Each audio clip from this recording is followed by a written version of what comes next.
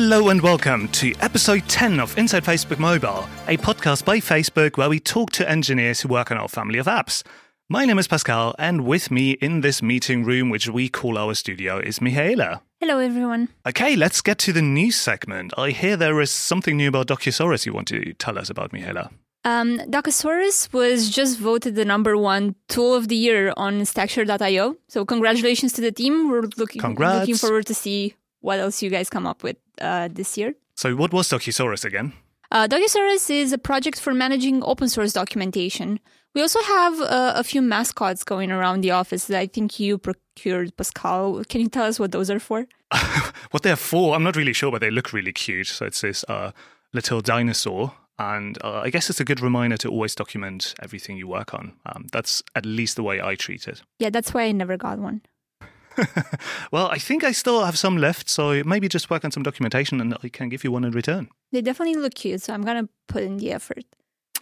Cool. And another news item is the release of libspectrum 1.0. This release is the first stable release of libspectrum, and it's a library for Android and iOS that allows you to transcode images and perform operations on them with a really simple declarative API. Just something like, okay, you want to rotate this and make sure that even though the camera sensor may capture a 20 megapixel photo, you only want to upload a, reasonable 4K image of it. So you can pass all this information to the library and it then creates the correctly sized version directly on your device before you upload it and potentially waste unnecessary bandwidth. That sounds pretty cool. If you guys want to check it out, there's a link in the episode notes. We also have some news about PyTorch, which we covered in a previous episode. If you remember, it's an open source machine learning library for Python, and it is now included by default in Google Collaboratory. Our guest for this episode is Tal from the Tel Aviv office, who works as a technical program manager in Release. Michaela, can you tell us a bit more about what we're going to hear? We got pretty lucky to actually catch Tal on a visit to London, and she's here with us now to discuss about FBLite and more specifically the challenges of building, maintaining, and releasing an app that has tight constraints of memory, network, and disk usage. Excellent. Then let's talk to Tal. Hi, Tal. Thanks for joining us on this episode. Is this your first time in the London office? No, it's not my first time. I try to come here at least twice a year because London is the best. Oh, that's awesome to hear. I heard the same thing about the Tel Aviv office, actually. I've been meaning to visit forever. Yeah, me too. It is very sunny in Tel Aviv now. Yeah, I would definitely appreciate that. Yeah, I just need to find a good excuse, but maybe we can come up with one. So tell us, how long have you been at Facebook and what were you doing before joining? I've been at Facebook for about 2.5 years now. I've been released TPM. We can talk about that a bit later. First, tell us what a TPM is. A TPM is a technical program manager. And so, again, I've been here about 2.5 years doing that. I started my career a long time ago. I was a student intern doing QA, manual QA. Then for some years, I was a software developer. Then a Scrum Master, still doing some coding. Then at some point, I worked at a company and they laid the whole team off and gave me the best opportunity I ever gotten in my life to rethink what I want to do when I grow up. And I decided that coding isn't for me. It's not what makes me smile when I wake up in the morning. And I decided I want to be a project manager. That sounds like one of the best outcomes ever from a layoff. That's true. I guess you got compensation, which is good enough to take some time and think what you really want to do. You get to take time to talk to people, understand, and think with yourself what it is you're passionate about. So how long had you been coding for before you made the decision that it's actually not the thing that made you smile? About 5 years, I guess. That's a lot of coding. Yeah. I'm hitting that point right now. So you want to talk about it? Yeah, how do you feel about this, Michaela? Don't let my manager hear this, but I'm guessing it's more of my father comes from this field. He wrote code for a very long time, and I guess it's something that I had to prove to myself that I can also do. And I can do it, but I don't really enjoy it. So it's not worth it. So tell us about your new role. What does a technical program manager do? So a technical program manager can be in various fields. You can be a product TPM, and help out a product team to ship their product. But myself, I'm on the release side of things, which means I'm part of Facebook's release engineering team. And what we do is we build all the processes and tools to ship Facebook apps. And I focus on a specific app. I work on FBLite, and I'm the person that has to make sure every week that the new version goes out on time and that the engineers have all the tools that they need to have visibility to its quality and to know when the next version is going out and so on. And at the end of the day, I click the button and ship a new version out. Hopefully. I guess this is a good point for us to ask what FBLite actually is to explain this to our listeners. Okay, so FBLite is Facebook lightweight version of the Android app. The APK is a lot smaller than the regular app. It's currently around 1.2 megabytes, which is very small. Yeah. It's targeted to emerging markets, places where people have older devices. They have no storage on their phones. The network disconnects a lot, and Facebook apps comes to solve all these problems so that people would be able to afford their data plans and use Facebook on those data plans. So this is FBLite. If I remember correctly, this is even supposed to work with 2G networks, right? Exactly. It also supports 2G networks. And for a very long time, it worked on Android phones only. And a few months ago, we also released an iOS version. So now also people with old iPhones, 4 or 5, that can't really run the iOS app anymore because it is way too big for them. And again, the data costs a lot of money. So now iOS people can also use that. It's not launched globally yet, but we're working on it. Why is FBLite important for the Facebook family of apps? Why does the company choose to focus its resources on that? Facebook wants to leave no one behind, to enable each and every person in the world to use Facebook on the device that they have. So it is very strategic for Facebook to also, because most of the, I guess, Western world is already, connected to the internet, and they have Facebook on their phones, but so the next people who are going to connect to the internet are going to have very different devices than what we have. So we need to be able to support them as well. So can we talk a bit about the technical details that actually make this possible? Because I'm pretty sure if I just started a new application in Android Studio today and poured in the support library, I'd probably already be over 2 megabytes. Haven't tested this, might be wrong, sorry. But can you tell us a bit about the infrastructure that is required to make this possible? Yes. So the way that this works, and the reason we're able to keep the app so small, is it's because we have a client-server architecture. So actually almost all the logic, the state, everything happens server side. And the client is pretty stupid. Mostly what it does, it displays a screen. So the server knows which screen it needs to send the images to, what the screen size is and density and everything. And it knows to render the correct image and then send it to the client. So how does this work in terms of responsiveness and interactivity? If I click on the like button, I'm pretty sure something happens more or less immediately, right? So you don't just wait for the server response before you show some animation or feedback to the user. Yeah, so for some very popular actions that the client would do, we would sometimes implement a client-side solution for that, so that if someone would click like, for example, we would turn it blue, and at the same moment that to show the user that we've clicked it, but then the server still doesn't know. So in the database, it doesn't update it yet. Right. Other than trying to keep the APK size to a minimum, what are other constraints is FBLite dealing with?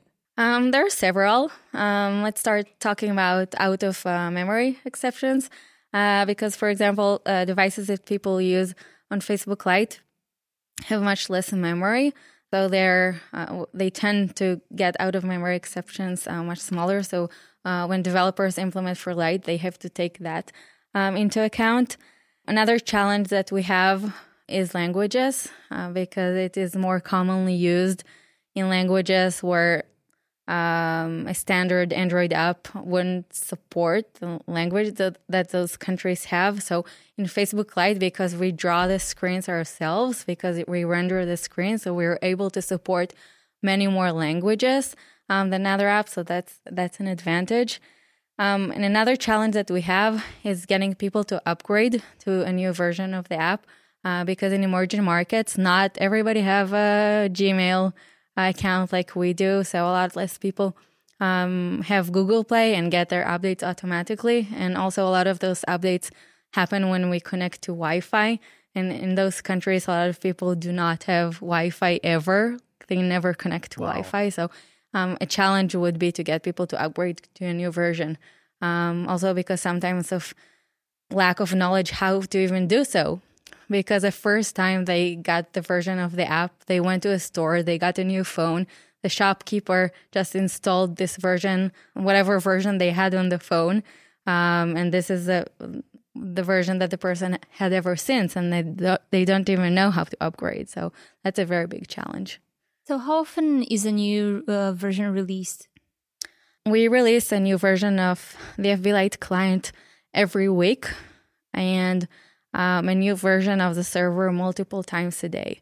So it moves pretty fast. So fun fact, me and Tal have actually intersected here at Facebook before, because a while ago I made a change in Litho that didn't have much impact in the main Facebook app, but it had an out-of-memory regression in FBLite that Tal discovered.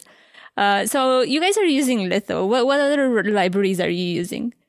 Yes, I remember that case. That was the only version that we ever skipped from going to production, since we went to weekly releases.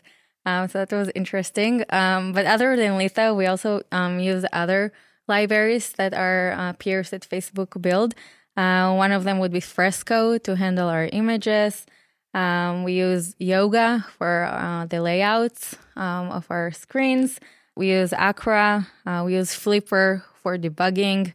We build with Buck, and we optimize our builds with Redux. So we use plenty of other libraries that people at Facebook build. That's great to hear. And I think we've covered most of them on the podcast already. I guess we still need to get someone about Fresco in, even though we've had Balash, he talked about it in like broad strokes.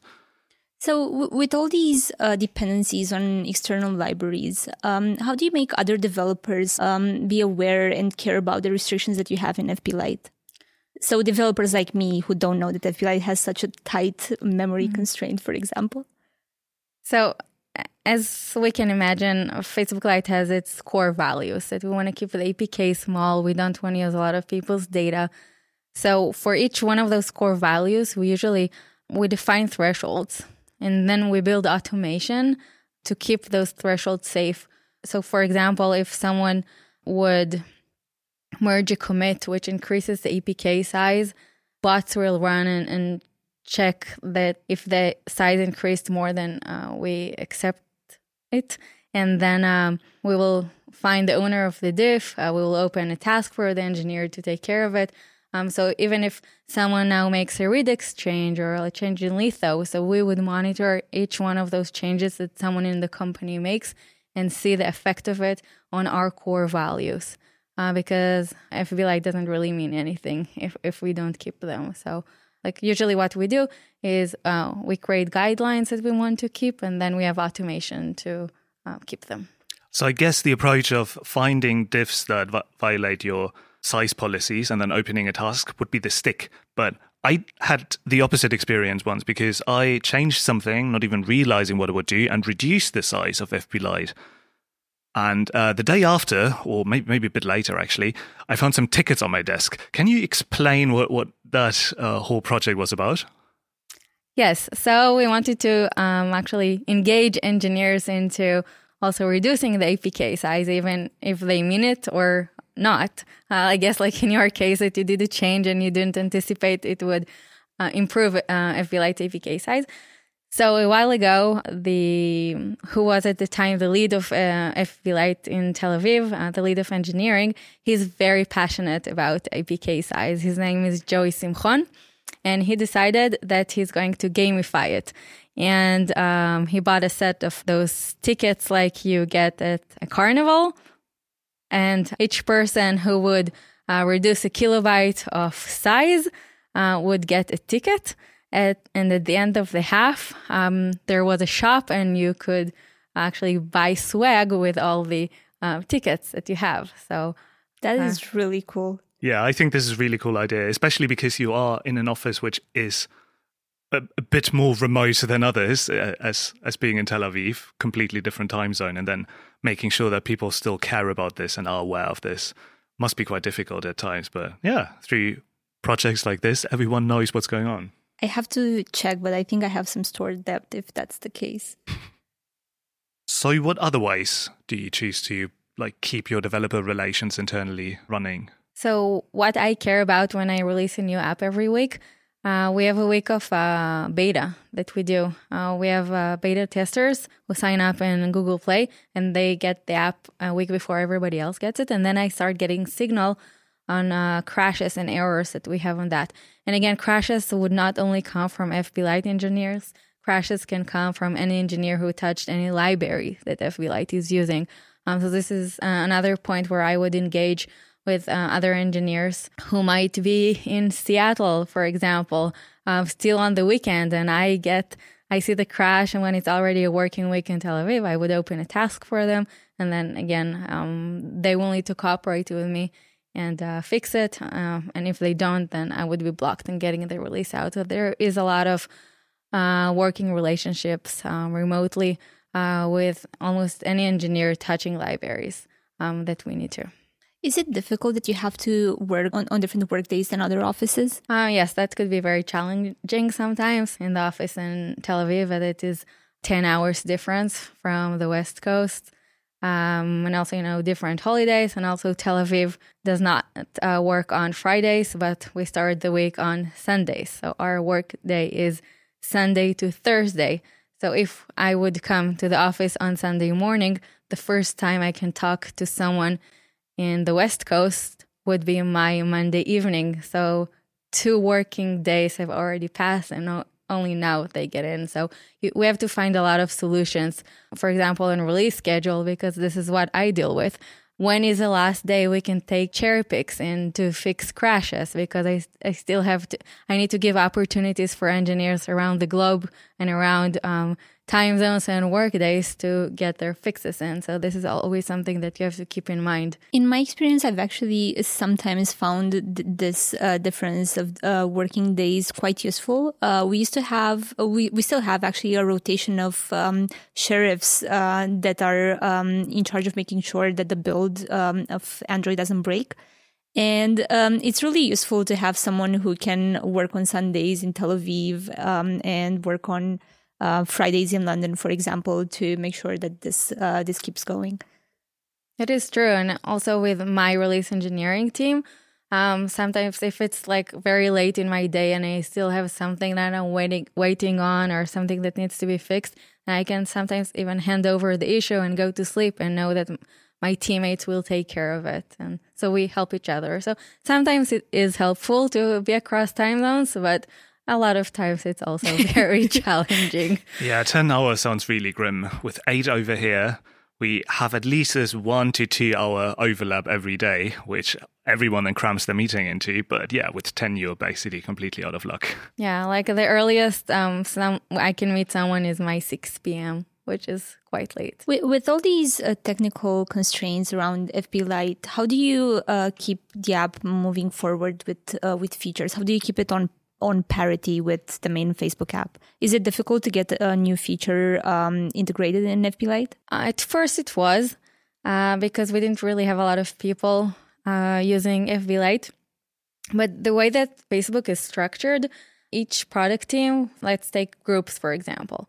So they have engineers working on the main iOS app, and they have engineers working on the main Android app.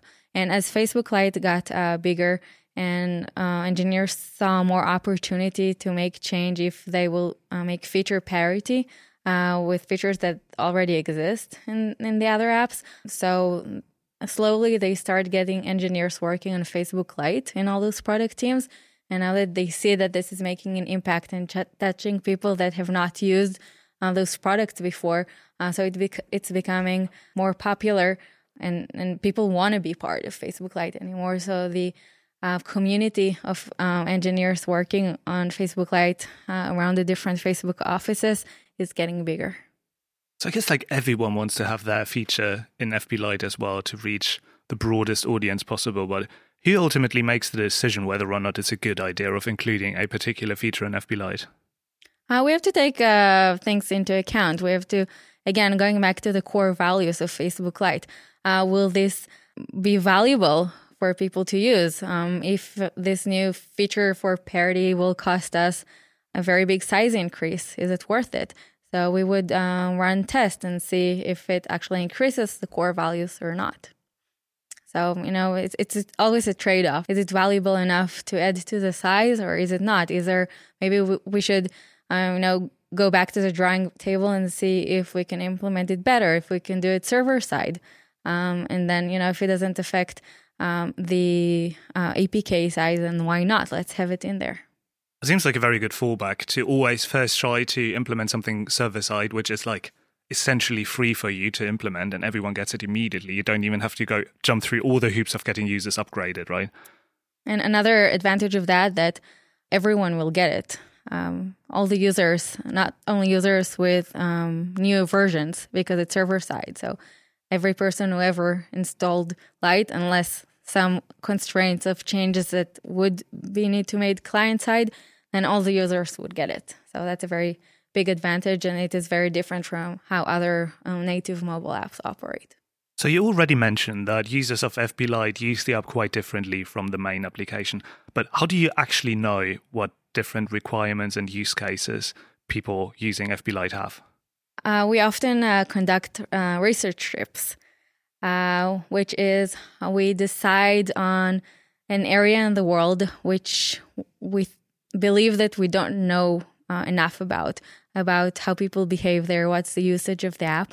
And then we have our UX researchers who design those trips. And then we go to several places, each time a different place, and we talk to people.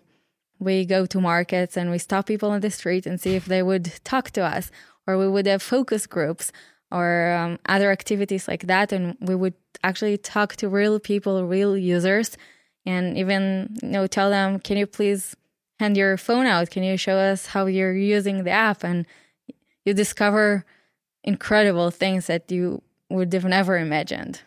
Do you remember one particular thing that just blew you away? There was one thing on a trip that I joined. So we were talking to this person, and he was using the app in English, and obviously he does not know a word of English. So we asked him, do you want us to change the language for you? And he's like, no, I'm good. I'm good like this. I don't want to change it. And we even asked him, okay, so can you please show us how you upload a picture, for example? And so he memorizes the buttons that he needs to push, the order of them, in order to upload a photo. He does not understand a word on the screen.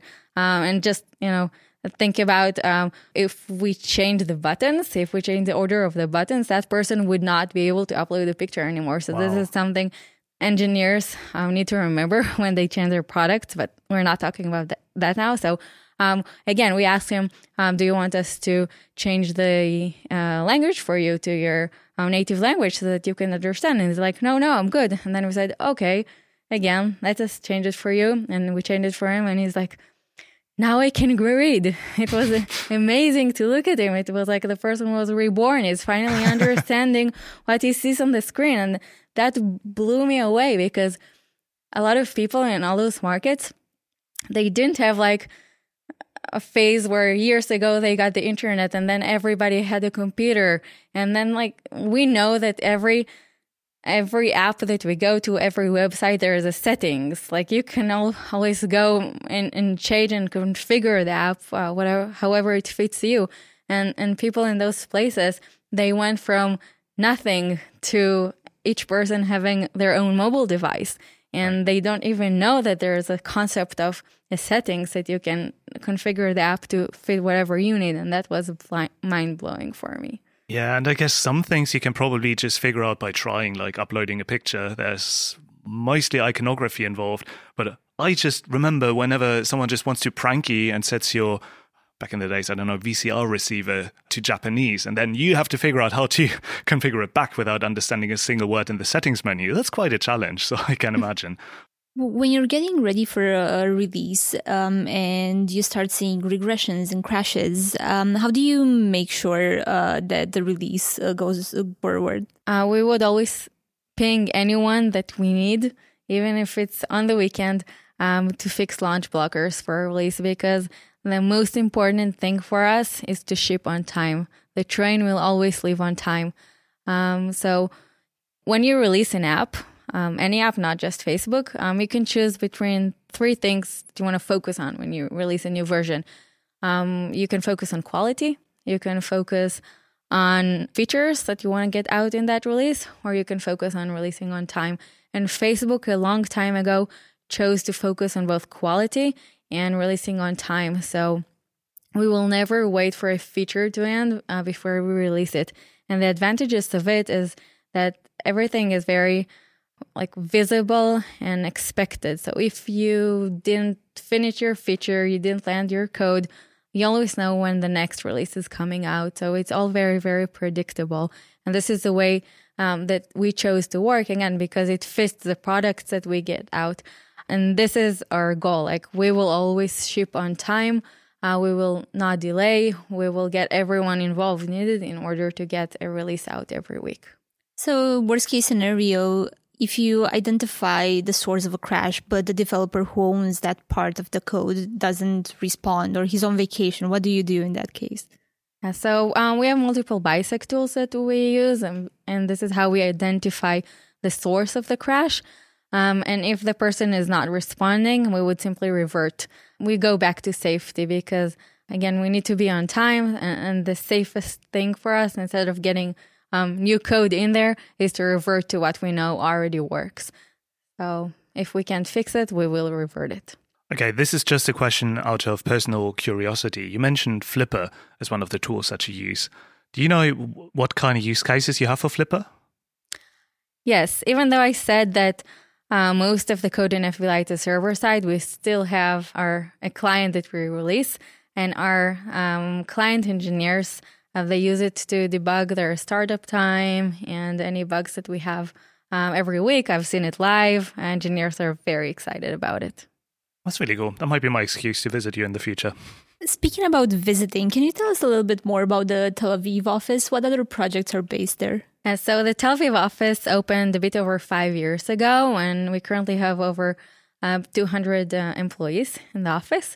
A lot of the projects that we're focusing on are solutions for emerging markets, which is FBLite, as we talked about.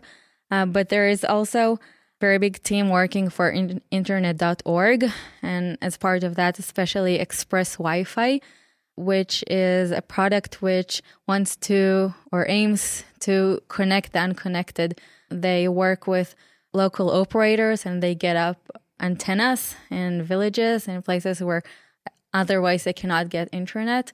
And then they provide internet for all those people. So internet.org is one of the other big projects in the Tel Aviv office. Do you know if the hardware for setting this up is also done in Tel Aviv? I believe that mostly the software side is done in Tel Aviv, not the hardware. Might be wrong, but this is my hunch. And, well, are you hiring over there? Of course, we are always hiring.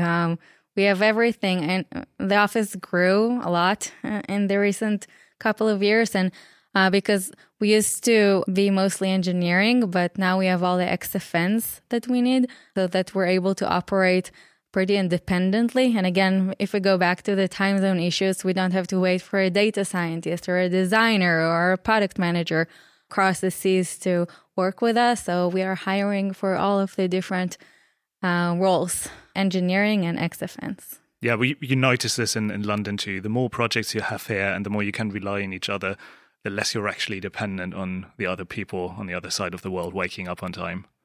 Yeah, I think we've covered a lot of ground here. So thanks so much for joining us, Tal. Thank you for having me. And I hope you still have a lovely time here in London, even though it's definitely not as sunny as in Tel Aviv right now.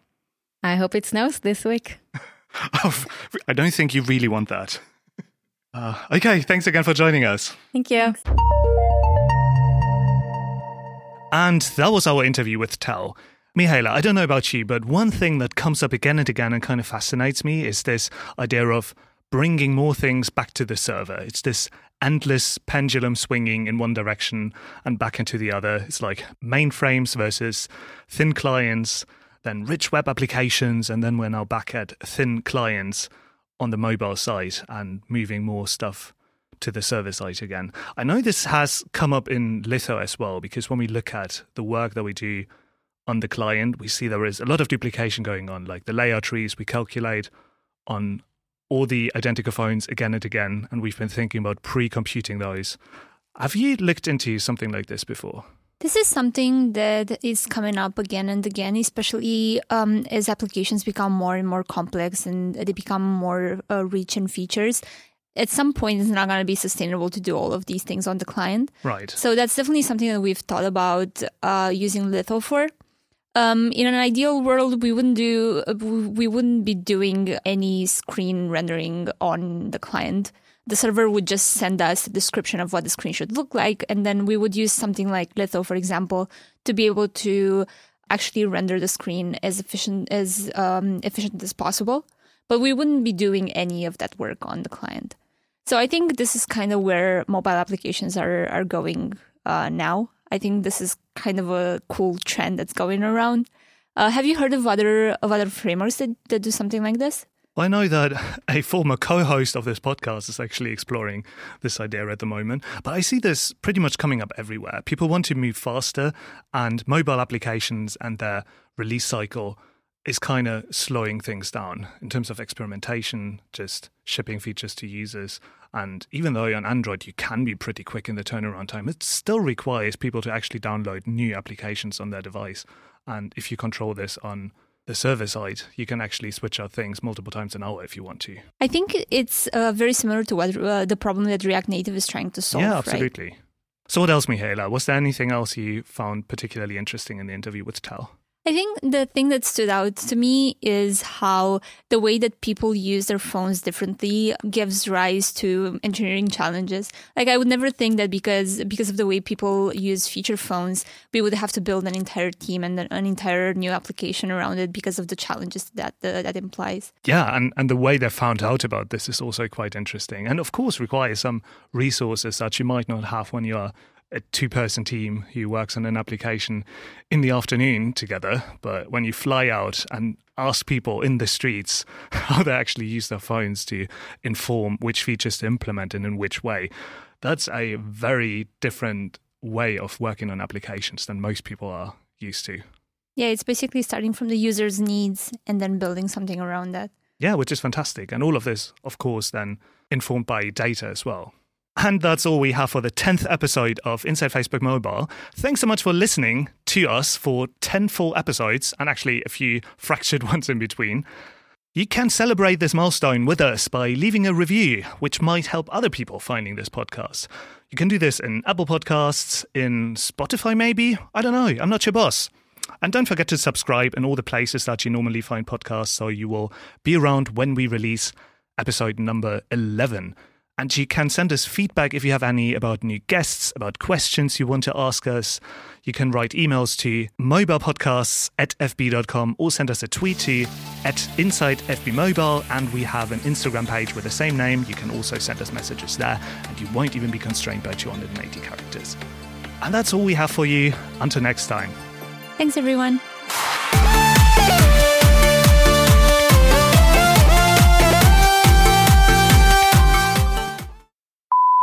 When you go high, I go low, Mihaela. I'm sorry to bring you down, Pascal. Maybe they can talk about the Docosaurus. Docosaurus.